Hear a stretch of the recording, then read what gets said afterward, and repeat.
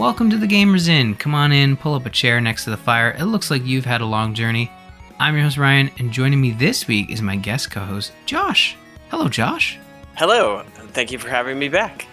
Yes, I did it again. See, I did not look up the last time you were on. I did this last week when we had Dustin on, and it's tradition to kind of know when the last time you were on. I think it's been almost exactly a year and a bit because we talked about Dark Deity, right? Yeah, and I think I just recently saw a 1-year anniversary, so it probably was about a year. Yeah, yes. And you know what? I did this last time with Dustin because I said, "Oh, what game did we talk about?" It was Outriders. And yes, episode 480, FE Days of Old with Dark Deity. That was the last time you were on. And you know what? It was exactly a year. If I wait 2 days to post it, it was August 4th, 2021, when we had this chat. So there you go.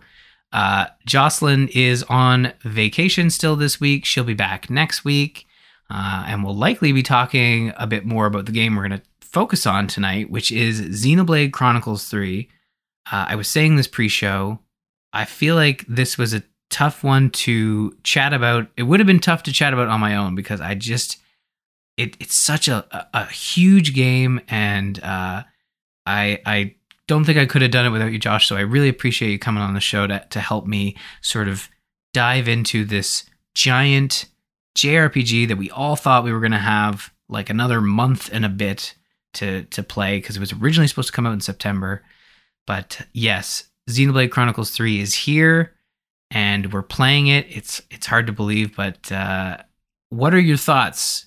I know that's a big question to ask, but has it lived up to your sort of hopes? Because this has been a long anticipated title, right? Yeah, this is one that I've been really looking forward to, and so far I haven't really felt disappointed. For somebody that had a pretty high level of hype, I think it's living up to it, at least for me. Yeah, I think. For me, as someone who played Xenoblade Chronicles at launch on the Wii, I remember that game had a weird sort of tale. I think it was one of the games that wasn't going to be brought to North America, and there was this huge writing campaign, and basically the understanding was, hey, this has been localized by Nintendo of Europe, just bring it over to North America. Let's get this done. And I think there were a couple games in that sort of docket fan campaign. And obviously, we know the rest. It did launch eventually, limited print. On Wii, there was a follow-up, Xenoblade Chronicles X, which I never played. I didn't touch it. That was on the Wii U. But then we got Xenoblade Chronicles 2 at the launch year for Nintendo Switch. And it was a huge hit. I started playing it. Stopped for 4 years, came back to it and finished it, which is I don't think I've ever done that before. And that's all thanks to the Gamers Inn community for pushing me to do that through our weekly updates. But yeah, now here we are with Xenoblade Chronicles 3. It's crazy to think that we're getting 2 of these games in this franchise on one platform. It's kind of nuts. Absolutely. And then they even had a couple of characters make it to Smash. Yes, yeah, and we're going to be getting some more Xenoblade Amiibo. Maybe not by the end of the year. I think probably early next year we'll be getting Pyra and Mithra, and they did confirm that would be we would get both because they were like a dual character in Smash. So I feel like Xenoblade's come a long way in the last decade, and to think Monolith, the folks behind this game. Not only have they been assisting with Breath of the Wild 1 and 2 while they've been developing Xenoblade Chronicles 2 and 3, but they also launched a definitive edition of the first one on Switch. So you can get all 3 of these games on Nintendo Switch at full price, as is Nintendo fashion. They're not on sale unless once in a blue moon they go around $50 Canadian. But you kind of have to roll the dice on that one. It takes a while to get back to it, but yeah, it's been a big console generation for this franchise, I'd say. But we are playing it. We're playing this new one. It's like 2. It is a whole new story. I hesitate to say a whole new world, but I really feel like it is a whole new world. Bunch new characters. There's no like continuation similar to what you would get with a normal numbered sequel. Like I would say this is probably closer to what you would expect with Final Fantasy 15, 16, stuff like that. Like when people ask like, well, do I need to play Final Fantasy 7 to truly appreciate the story of Final Fantasy 8? It's like, probably not. You can just jump right into 8 or right into 7 and not worry about it. And I think the same can be said here with the Xenoblade franchise. Like you don't need to have played 2 to understand 3. It's more of like a world building, head nods to fans of the series sort of situation versus, the same characters. Like you said, this game is all pretty much all new characters. Yeah. Now you might understand the combat a lot faster if you've played previous games in the franchise. And I remember people saying like when 2 launched, it was a very complex combat system, and I think it can still be sort of labeled as that, but I think it's less complex than the first one. I think they did simplify it a bit, but like it can feel odd because like the combat it's all auto battle. You have direct control over your character. Eventually you can swap between your party members and such, but essentially you're auto battling and you're walking around, and then you have like what are called arts. You can choose between 2 or 3 arts to use in battle, and there's some timing to it, and there's some strategic positioning to each of those moves, and you can queue up certain moves for combos and such. But like that's the basic to the combat, is like there are status effects that you can put in place. There are some I don't even like charged up arts that you can use, and I think like that's like the base of the combat, but it's always being layered upon. At least at the beginning of the game, like there's always more to be added. We joked that Xenoblade Chronicles 2 was like the game of tutorials, and I think 3 continues that trend. I don't know if you're still getting tutorials. You're in like chapter 4, right? Yeah, up through the end of chapter 3, I can say that there were tutorials the whole time. So I sort of think that that's a Xenoblade tradition to sort of constantly be building on the combat versus like trying to front load it all for you. Like some games give you like a really long tutorial, and it's sort of, I think because Xenoblade wants to do so much, they tend to space it out a bit more. Yeah. Now, you talked a little bit about the combat, and we can come back to that, but I know folks are probably wondering is, okay, what about the story? Like, where does this, and for those who are wondering and kind of been waiting for this warning, like we are going to keep this as spoiler free as possible. However, we're going to talk about chapter 1 free reign. Like we're not going to hold back on chapter 1. And I feel like that's like the first 4 or 5 hours of the game. And as you pointed out in Discord, or maybe you mentioned this in DMs, but like it's pretty much the marketing. The marketing for this game is solely confined to chapter 1. Yeah, outside of like 1 or 2 scenes, it really was pretty much the marketing was chapter 1, which surprised me because of, we got so much marketing and so much as far as trailers and whatnot, that I was expecting that to last much further into the game. And I was like, wow, this is this was a bigger chapter 1 than I expected.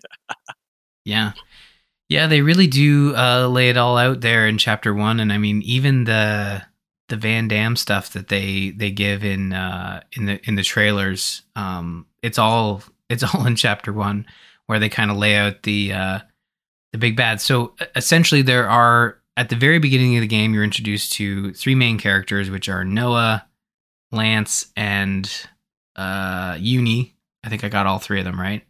Yes. Okay.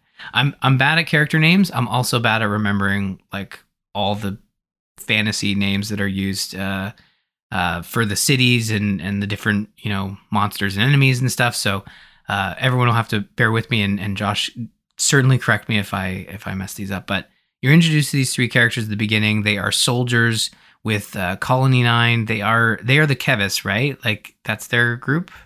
Yes. Okay, and they are fighting the.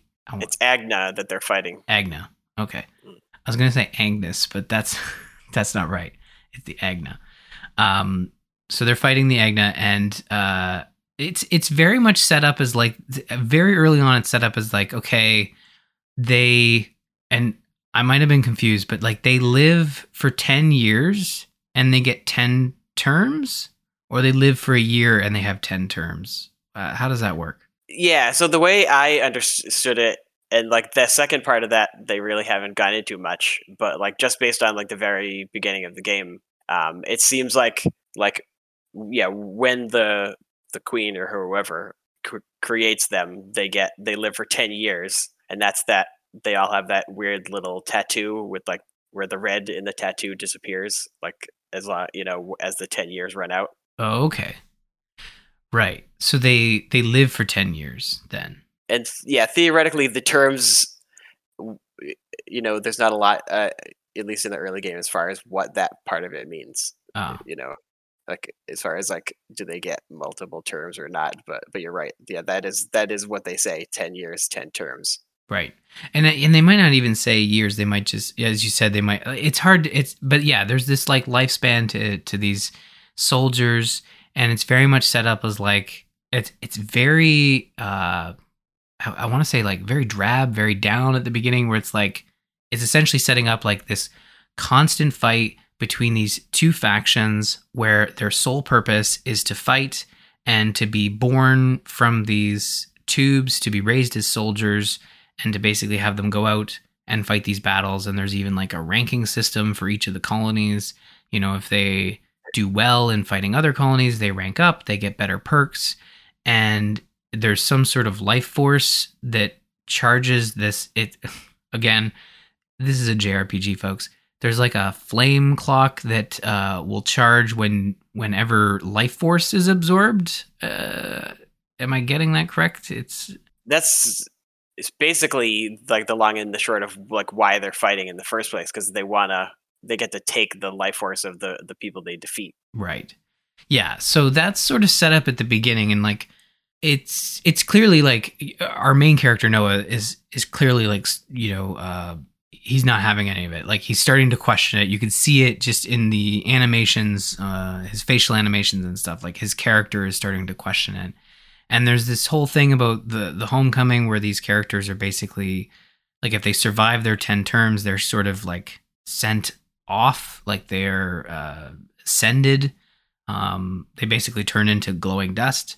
And the queen shows up, and it's a big deal. And it's always like, oh man, they can't wait to make it to their homecoming. And that's the general setup at the beginning. It's like you're interacting with these characters, and you're thinking like, okay, like, is this what we're going to be presented with? And of course not. There are these moments where very early on where it's like, no, like we are going to break the system, because very clearly what's going on is there are more nefarious folks behind the scenes that are benefiting from whatever system they've set up here. Because again, like it all feels very manufactured at the very beginning of the game, at least I would say. Yes, with the two like sides just going at it sort of seemingly endlessly. yeah, exactly. And again, like I think for me, I've been playing in chunks. It's been very tough to find like a good chunk of time to sit down. And I think if you are looking to play this game, I think being able to play chapter 1 in 1 or 2 sittings would be really beneficial, because they spend some time with the soldiers. And again, it feels a little stale, but they do their very darndest to kind of give it some good personality and such. But it's not until like near the tail end of chapter 1 where you do get the full party together. You unlock some more abilities and powers. You get to experience the bigger bad, and you're off on your adventure, essentially. And that does take time, like with any JRPG or any RPG in general. Like it takes time to get going. I think chapter 1 for me was about 4 hours, I'd say. I think I moved through it pretty quick. But yeah, all in all, I was really excited once it got going. There's literally a scene where I was a little bummed because all the characters are wearing uniforms. So I was like, oh man, this is what we're going to be roaming around in for 150 hours. And there's literally a scene that I think was written and scripted in a way to basically address those concerns, where it's like they find a box of clothes and each character gets their own unique outfit. And I'm like, perfect. This is what this is the RPG I was looking for. Everybody looks vastly unique, all in different colorful outfits, and we're ready to take on the world. And I was so excited by that scene, just to have all of our characters' personality, come to life there. So that was really fun. But yeah, like it's a really fun experience to sink into this game, because there's so much to it. And I've only just scratched the surface, but I know you've played quite a bit though. So like, in terms of the characters and such, like did you want to talk a little bit about the different characters from both factions once you do get like your full party together? Oh, it's just as far as like your main party, yeah. So you already mentioned the three from Kevez are Noah, Uni, and Lance. And the way that they do it is there's three from each side that end up coming together, and each one like fills one like party role, at least to start, as far as tank, healer, and damage dealer. So then you get one of each on the other side too. So you get Mio, Senna, and Tyon. I think that's how it is. Yeah, Tyon. Yeah. And I'll say this about the different classes, like in terms of the JRPG or the RPG in general, I should say, just the archetypes of, damage, tank, and healer. Even though there are those three class types on both the Kevis and the Agnes side, they're different classes, right? Like they have different weapons, they have different abilities. Like they may both be healers, but they're unique.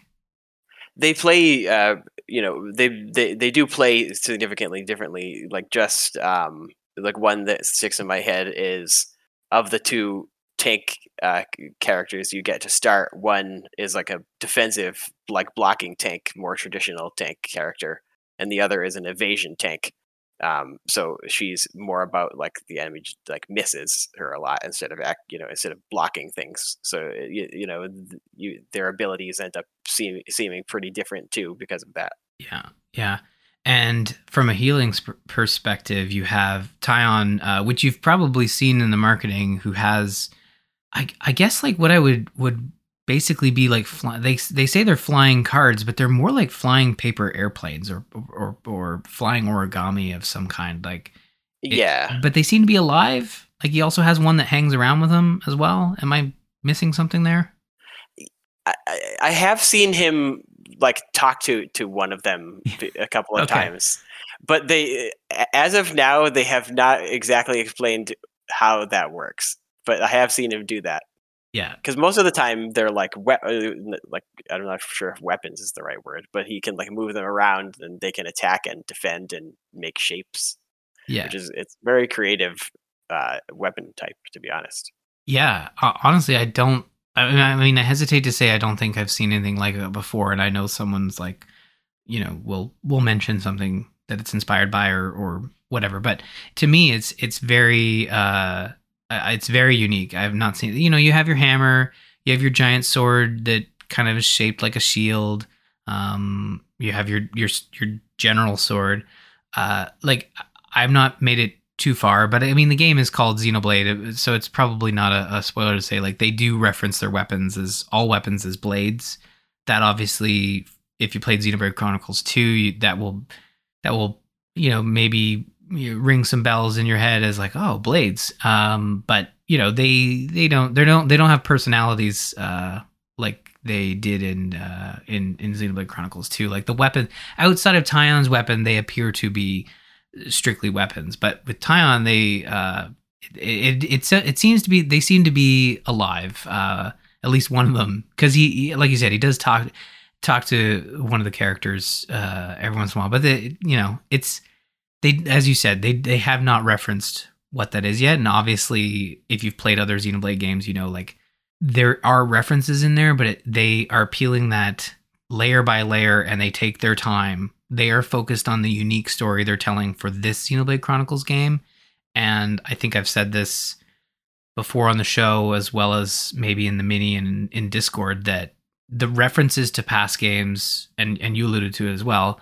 are very few and very far in between. But if you keep your eyes peeled, you'll see them. But it takes them time. They're more focused on the story they're telling here, and they'll get to the connections, down the road. The more specific ones. If it's anything like 2, it'll be closer to the back half of the game.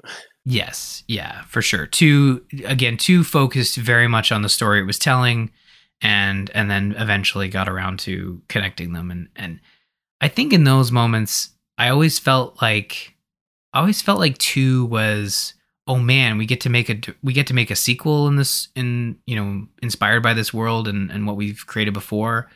That's really cool. Let's kind of connect them, near the end when, like, where we can or whatever. And again, that's a little bit of a spoiler, but again, it's a 5-year-old game. And again, it's such a small part, and it has in my mind, doesn't have like a huge weight on the journey. Right. But it's there, and yeah. But in 3, like, I feel like, oh wow, we get to make another one of these. This is really great. And I know there's articles out there where they said, like, so is this the last one? Like, no, man, we're going to keep doing this. If we get a chance, we'll make a 4, 5, 6, whatever. So I feel like Final Fantasy, they'll probably, as we go, and again, I haven't finished 3, but I feel like Final Fantasy, as they move forward with these games, they might, make them less and less connected and just tell like a more unique story, similar to what they've done with Fire Emblem. Like early on they were more connected, and then all of a sudden it's like, no, this is going to be, a whole new story. I guess the only thing that might stand out to past players is the 2 sides in the war that we mentioned are very much based on like one from each game, with Keves like representing Xenoblade 1 sort of aesthetic and Agna representing Xenoblade 2. Yes. But like, if you didn't know that, it really wouldn't affect your enjoyment of the game if you were new to the series. That's just like a cool thing to notice. Yeah. And honestly, like, I haven't gotten this far, and as someone who hasn't really played a lot of Xenoblade Chronicles 1, you mentioning that, it's like, oh yeah, that's actually a really interesting point, because you do see a lot of those similarities with 2 with Agnes, and even in us talking about Tython's like living weapon to a certain degree. There is something to that, and I think as fans of the first 2, played them a lot, like, you could be looking at this like, oh man, I can't wait to see where they go with this. And as someone who maybe hadn't played those 2, it's like you just get to enjoy the story that they're laying out. And I mean, you don't need to know those layers. If you do, or look it up later, it's like, oh, that's really neat, I might go play those other 2. So and it's a really good opportunity because they're all on the same platform. But yeah, like, so you do have the 2 factions, and I mean, as we said at the end of chapter 1, like, your 6 characters, 3 from each faction, are basically left abandoned by their respective factions, and then you have to band together, and you're off on your own to kind of figure out who this bigger bad is, because some random dude crashes in a ship and says, oh, there's more to life than just fighting. And I'm not doing it justice, because it is a great scene where Van Damme shows up and he's basically explaining to these 6 kids, stop fighting, there's a bigger war here. Have you never even questioned the fact that, like, you guys just fight until you die and fight more and more and more? It's worth noting that he is an older guy compared to every other character, like, yes, in the soldiers' side. Yeah, and all of the, I think he even says, like, you might be wondering what these markings on my face are. They're wrinkles, and like, they've never seen that before. Like, no one lives past, I mean, what I would assume is like the age of, like, no one appears to be over the age of 30 where they, who lives, maybe even that's stretching it, maybe like 20 something. Like, they're all quite young, right? Yeah, they don't. I don't know if they ever like call out like an exact age that they're supposed to be, but yeah, it definitely comes across to me as like early 20s, maybe, at the oldest. Yeah, so there is that moment where, like, Van Damme, he's got this like weird.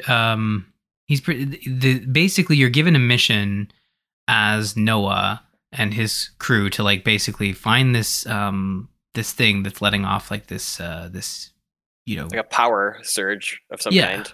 like a power surge. You go to it, and obviously the opposing faction is going after it as well. And it turns out it's Van Damme with this like weird capsule thing, and that's what's giving off this large amount of energy. And then a mysterious foe appears, which calls himself Morbius. I think, is it Morbius or Mobius? I might be confusing it. I think it's Mobius, but I think it's hard to tell just because of the accents. So some of the characters pronounce it differently than others. Right. But I think it is Mobius though.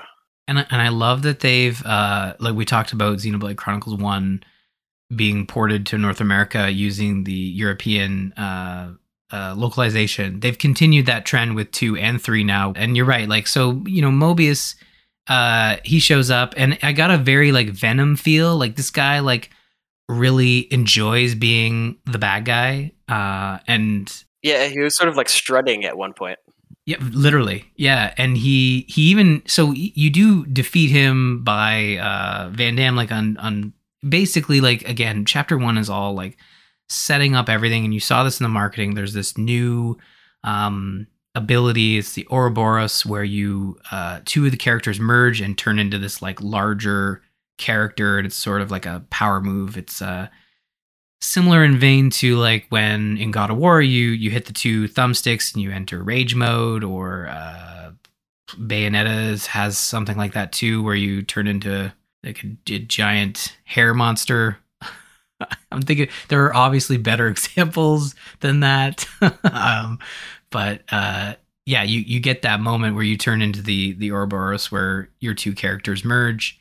And Morbius is just like, well, we'll chalk that up as a loss for me, and I'll see you later. And he basically just like vanishes, but not before cursing your crew with basically like, now everyone's your enemy. And he turns, like with the blink of an eye, he turns everyone against you. And that's how basically the factions turn against what were former allies, right? So they it was interesting that they had you try to walk back to your colony at that point and then get like rejected, instead of like just moving. Like they actually had them go back and realize that they were like angry at them.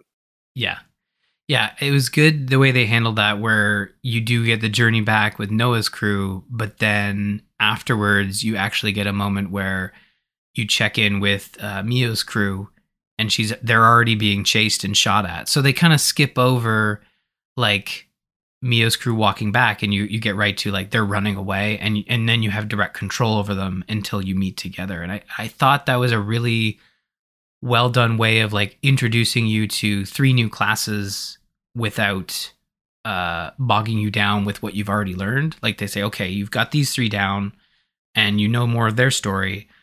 Now let's go quickly check in with these folks before we bring everybody together. Yeah.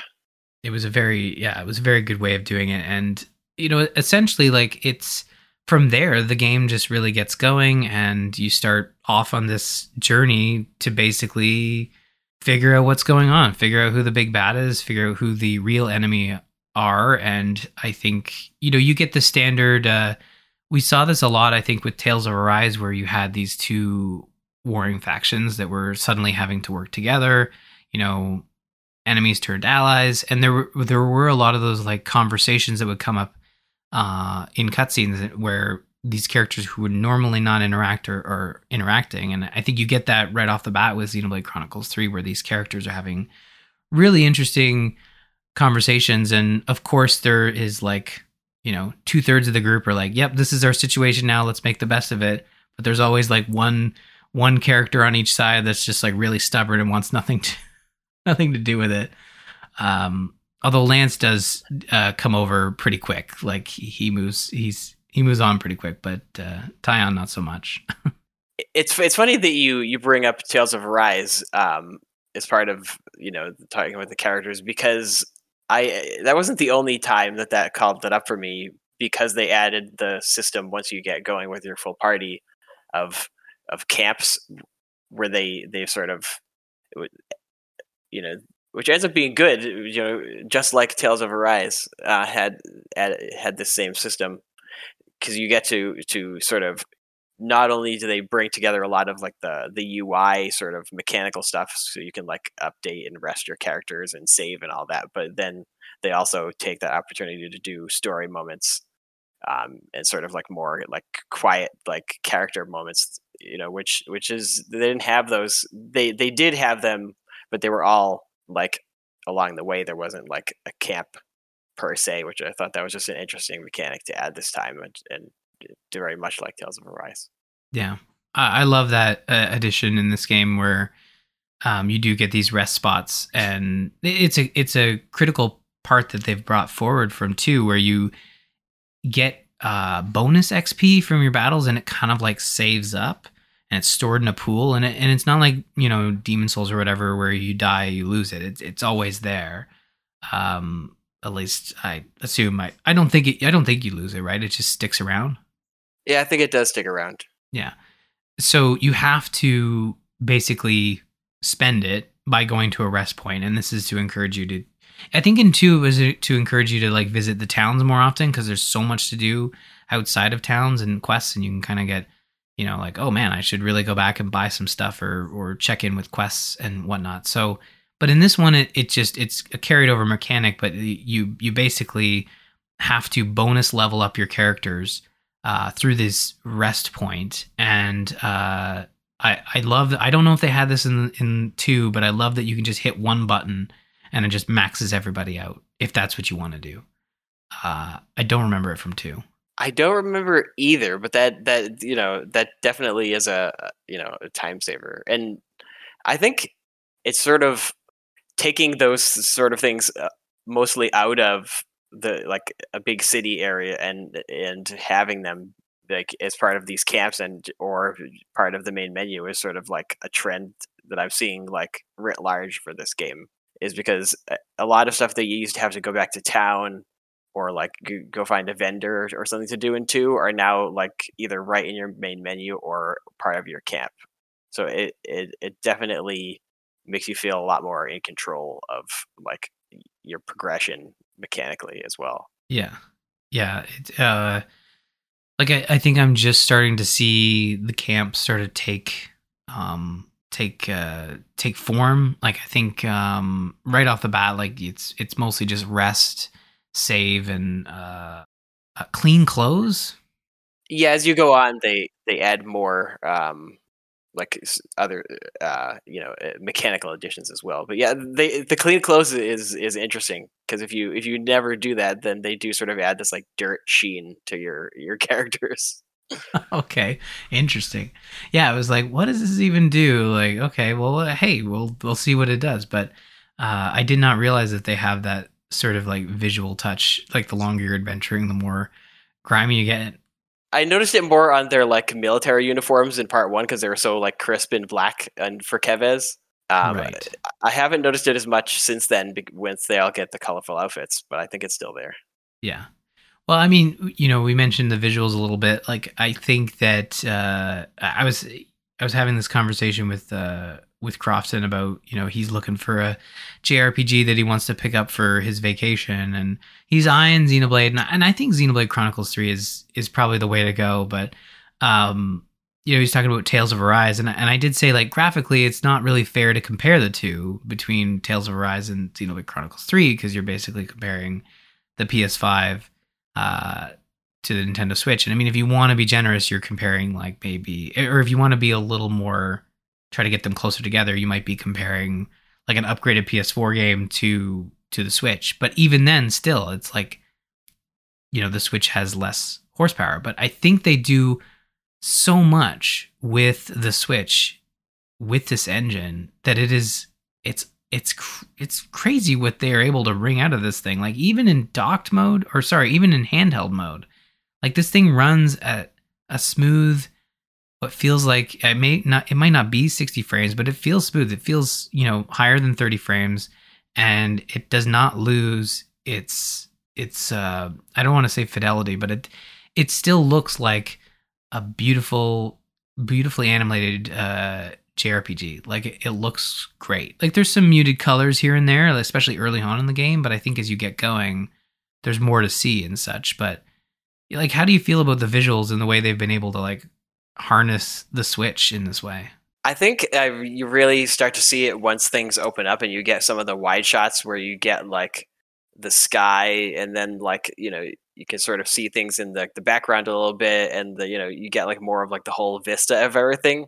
I feel like if there's anything that this developer does like super well, it's like they really set a scene as far as like picking the colors and all the environments, especially once you get going.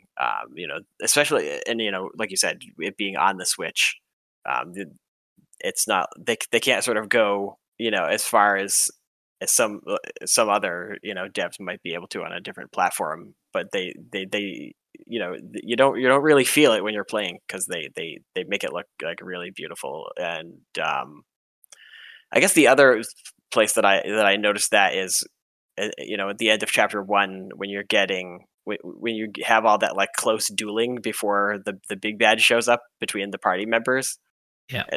I've always felt like, visually speaking, that like the fight, like the fights have always, that's been something that keeping from 2, they've always been quite good at. I felt. Yeah. No, the way they're able to choreograph those fights, and they keep the action very tight, very fast. Like, all the cutscenes are great. Like, all the voiced, and the reason I say like the voiced dialogue cutscenes, because there's kind of 2 types of cutscenes. There's like the standing and talking, which aren't voice acted, and then there's like the animated, more traditional cutscenes where it's all animated and the camera's panning, and it looks really, really well done, and it's awesome.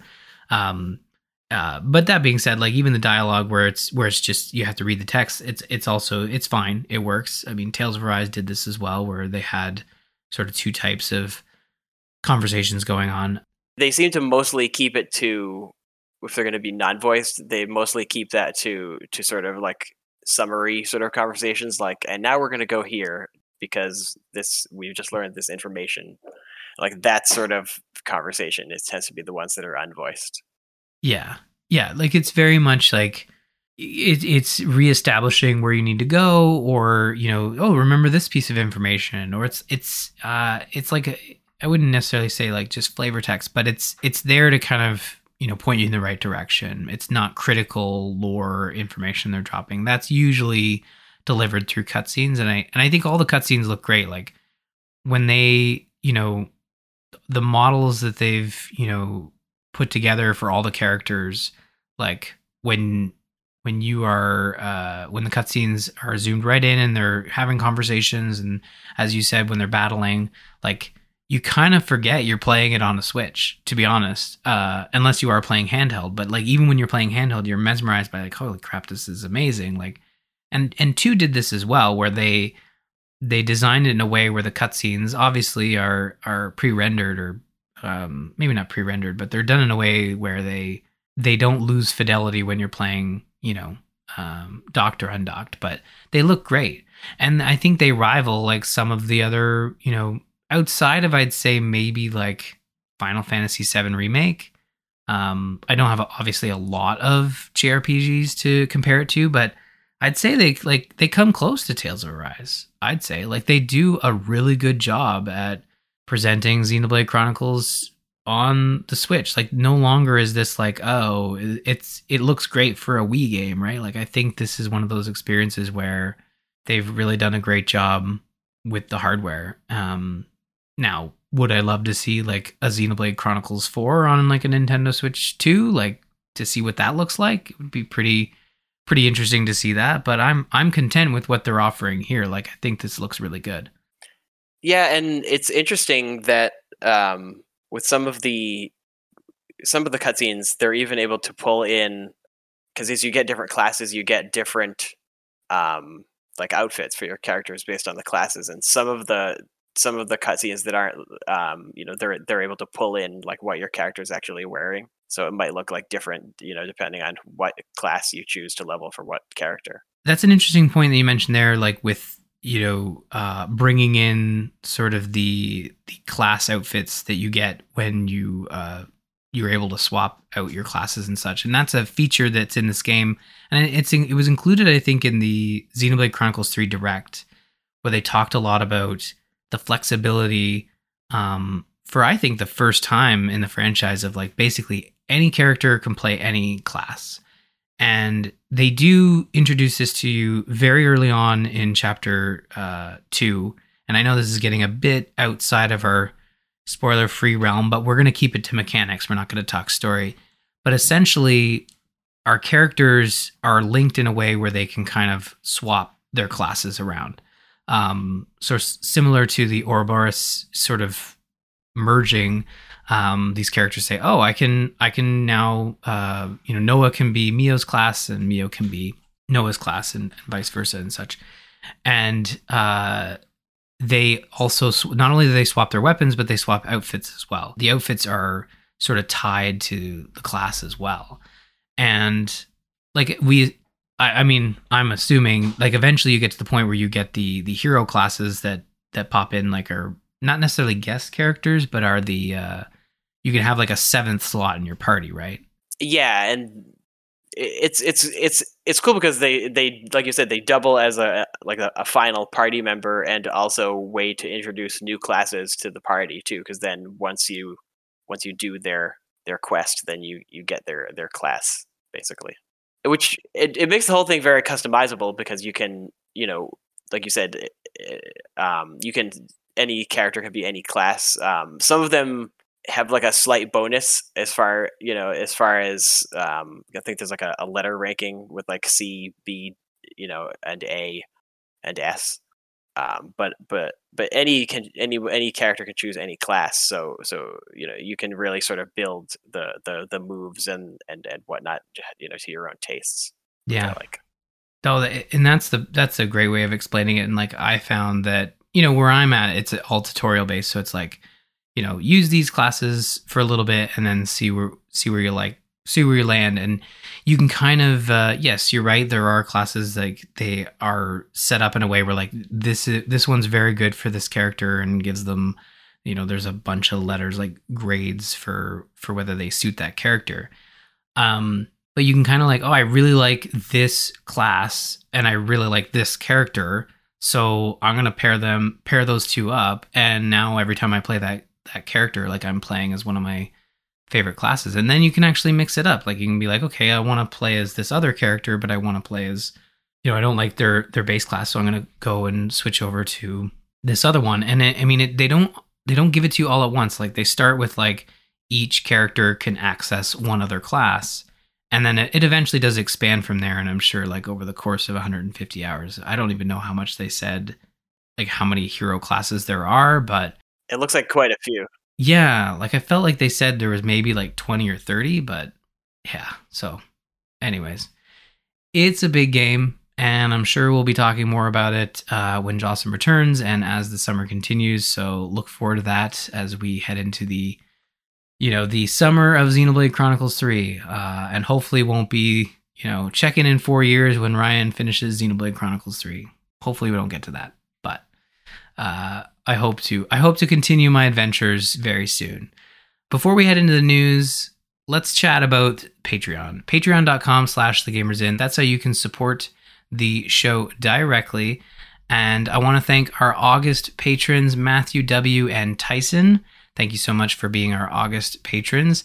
And before, I know I already said this, but before we head into the news for real this time, our next Gamers In Game Club will be starting very soon in August, as promised, and we've set up our first milestone discussion that will be starting on Sunday, August 14th. And you may be wondering, well, what game are we playing? What game are we going to be playing this time? We're actually going to be playing Pyre. So if you head into the Discord, bit.ly/TGI Discord, you'll find in the Game Club channel our first milestone. And this time, our Game Club leader, we haven't really come up with an official name yet, but the person who's going to be leading us through this journey will be LC, or Lord Commander in Discord. So thank you so much for the help taking us through the journey of Pyre. Will be starting very soon, so definitely check in on Discord for that Fun. All right, the news. Josh, how do you feel about Mario Kart 8 and the Booster Course Pass? I haven't picked this one up, but I thought it was interesting when I saw the announcement for it that they seem to be pulling maps from like a lot of past ones. So it seems like regardless of what game you like, there's probably something for you in this. Yeah. No, I think it's interesting. Like when you think about Mario Kart 8, it's a original game that launched on the Wii U, ported to the Switch at the launch of Switch. I think it came out in like March, May-ish area. And now we've got this DLC booster pack that is part of the expansion pack. So if you subscribe to the N64 level of Nintendo Switch Online, you have access to this at no additional cost. And yeah, they're doing 6 waves of courses, 8 courses per wave, and they are, for the most part, pulling from older games, which has been a staple of the Mario Kart franchise for a while, is to kind of like remake old tracks in the new engine. And I think what's unique about these booster course passes courses is that they're pulling from the mobile game Tour as well. So that's really cool to see, because again, like those are very mobile tailored tracks, and they're bringing them over to the proper Mario Kart game. And yeah, I played the first course pack. I really enjoyed it. I'm obviously looking forward to more. I mean, you can either get it through the expansion pack, or you can pay I think it's like $25 Canadian, which is like a steal for 48 new courses. It's essentially a whole new Mario Kart game, to be honest, right? Yeah, I played the original launch of it, but I haven't tried any of these courses. But yeah, that's a lot of maps. That's not just a couple. That's a lot to sink your teeth into. Yeah. And so, I mean, to give everyone an idea of like the cadence that they've been dropping these at. So I think the first one came in March. We're looking at this one launching August 4th. So yeah, like every 4 or so months to get a new set. And they are saying that all of them will be out by the end of 2023. So that's sort of the promise they've made here. But like, honestly, very high value in terms of like this set of DLC. Nintendo DLC is usually expensive, but I felt like this one was really well priced. So definitely check it out. Well, our other news story here is the Backbone 1, which is a controller exclusive to iOS. I guess I should say iPhones. It's this shell that you put your iPhone into. They announced this week that they're getting a officially licensed controller for PlayStation. So there's no difference, in terms of the controller's ability to play, different games, Xbox, Apple, whatever. It's just the look and feel of the controller is going to be using like the more the DualSense look and feel. So you got like the transparent buttons, obviously the triangle, square, circle, and X and whatnot. But yeah, like, does this? Have you ever played around with any of these like sort of phone controller shell things? I haven't. I've looked at some of the ones that the Discord community has talked about, but I haven't tried it myself. Mm-hmm. So I have a Backbone 1, and I wish I could say I've used it a lot. Like from what I've used it, I love it. It's really good. It's a very cool way of playing games on your phone. I think where I struggle with it is twofold. Like you have to take the phone into your case, which is like one additional step where you're like, I want to play phone games. I gotta take it out of the case. I gotta plug it in, get it all set up. But in terms of like remote play, I think it is one of the best ways to play, because I mean there is this like inherent lag when you're using touch controls, and then there's even more lag introduced by doing remote play, whether it's through cloud gaming or through just remoting to your Xbox or PlayStation in the other room. So what the physical hardware does is I think it cuts out like that that touchscreen lag that you experience, and you're now using like tactile buttons that you're used to. So it feels like a closer experience.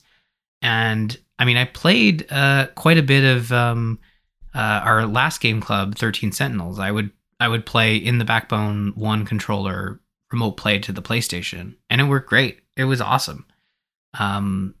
It was a great experience. So again, like, there's no difference between the two Backbone 1 controllers. I mean, the biggest difference, I guess, would be going forward. Like, I think the Xbox version has historically gone on sale. So it might take a while for the PlayStation 1 to start going on sale. So that might be the biggest difference here. But there's no difference in terms of software or hardware capabilities. But if you're a fan of PlayStation and you want a cool PlayStation looking Backbone controller, then you can go pick that up right now. If we know anything about people that play video games, is that there's definitely controller preference. So I can see people wanting the ones with the PlayStation buttons if that's what they're used to.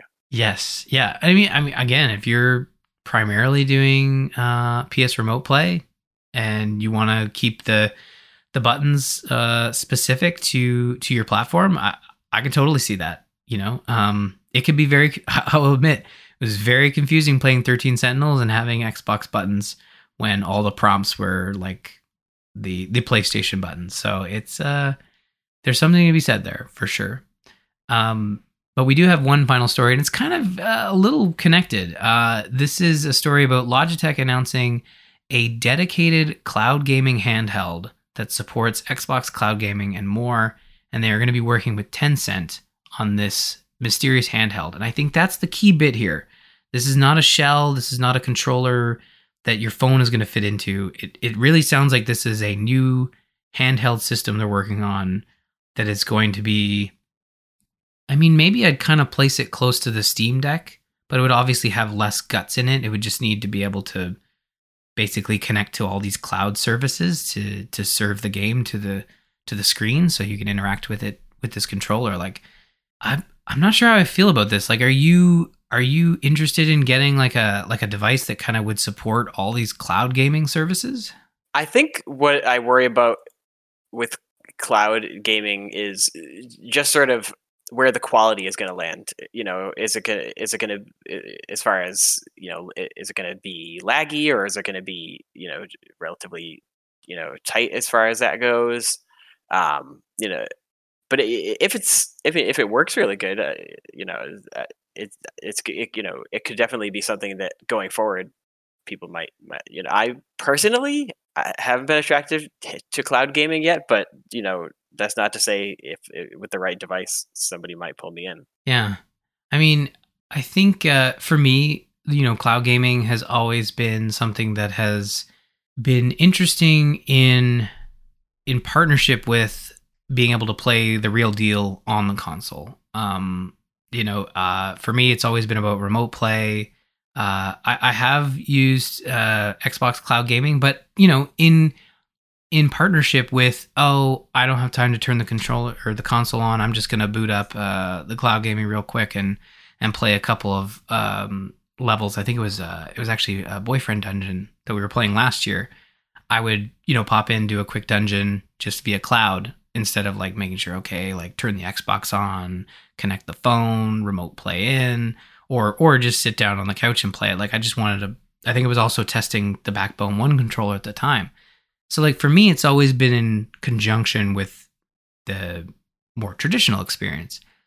But like, I think when you look at this, like, I think where it has to, where this could shine is like, it's a lower price point, you know, because it is streaming only. You don't need, like, when you look at a phone, like it's not just streaming in mind. Like, that phone has enough hardware in it to do much more, like play dedicated games, make phone calls, you know, take pictures. But if you remove all that extra stuff and you just focus solely on like, I need it to have a solid, you know, networking component to connect to the internet, like a high-speed Wi-Fi, and just stream these games and have a really good button layout and controller setup.